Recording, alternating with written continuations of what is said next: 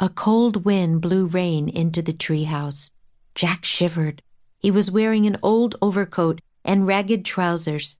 Annie wore a scarf, a shawl, and a long red wool dress. They both wore scuffed, worn boots.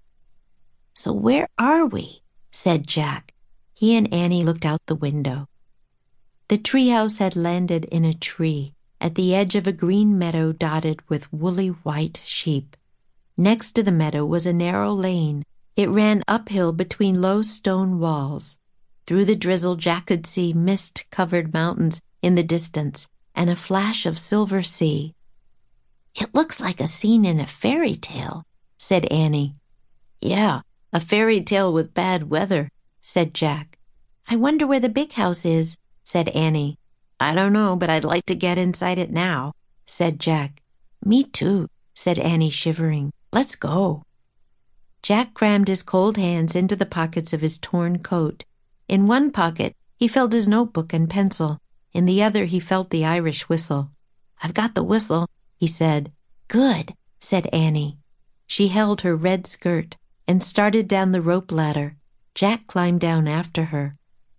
Annie pulled her shawl tightly around her shoulders. Jack turned up the collar of his coat. As they tramped through the wet meadow, he felt cold water seeping through holes in his boots. Jack and Annie climbed over a stone wall onto the muddy lane. A horse-drawn wagon was rattling toward them down the hill. The wagon was filled with squealing pigs. "Excuse me," Annie called to the driver. "Can you tell us where the big house is?" An old man with a tired, rugged face pointed back up the hill. "Thanks," said Jack. The large wooden wheels of the wagon rumbled past, splashing Jack and Annie with mud. "Yuck," said Annie. "Now we're cold and wet and dirty," said Jack. "Yeah, we're going to look great when we get to the big house," said Annie. "So what do we do when we get there?" asked Jack. "When we find Augusta, maybe we tell her that Teddy and Kathleen sent us," said Annie, "like we told Louis Armstrong in New Orleans." Just thinking about their adventure with Louis Armstrong made Jack smile. "I don't know if that will work," he said. "His world seemed so different from this world. There it was so noisy and busy. Here it feels lonely."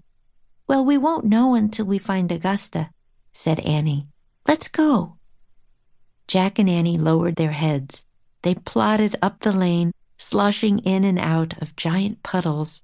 When they reached the top of the hill, they stopped. The muddy lane wound down, past more sheep meadows and some cottages, past a long stable and several barns. At the end of the lane was a large open gate that led onto the grounds of a white mansion. Gray smoke rose from the mansion's chimneys. "The big house," said Annie. "Maybe the people who live there will invite us inside to get warm and dry by a fire," said Jack. Jack and Annie started down the lane. As they passed the sheep meadows, black and white dogs barked at them. When they walked by several boys hauling wet hay, the workers looked up and eyed them suspiciously. Jack was relieved to get to the gate and head toward the big house.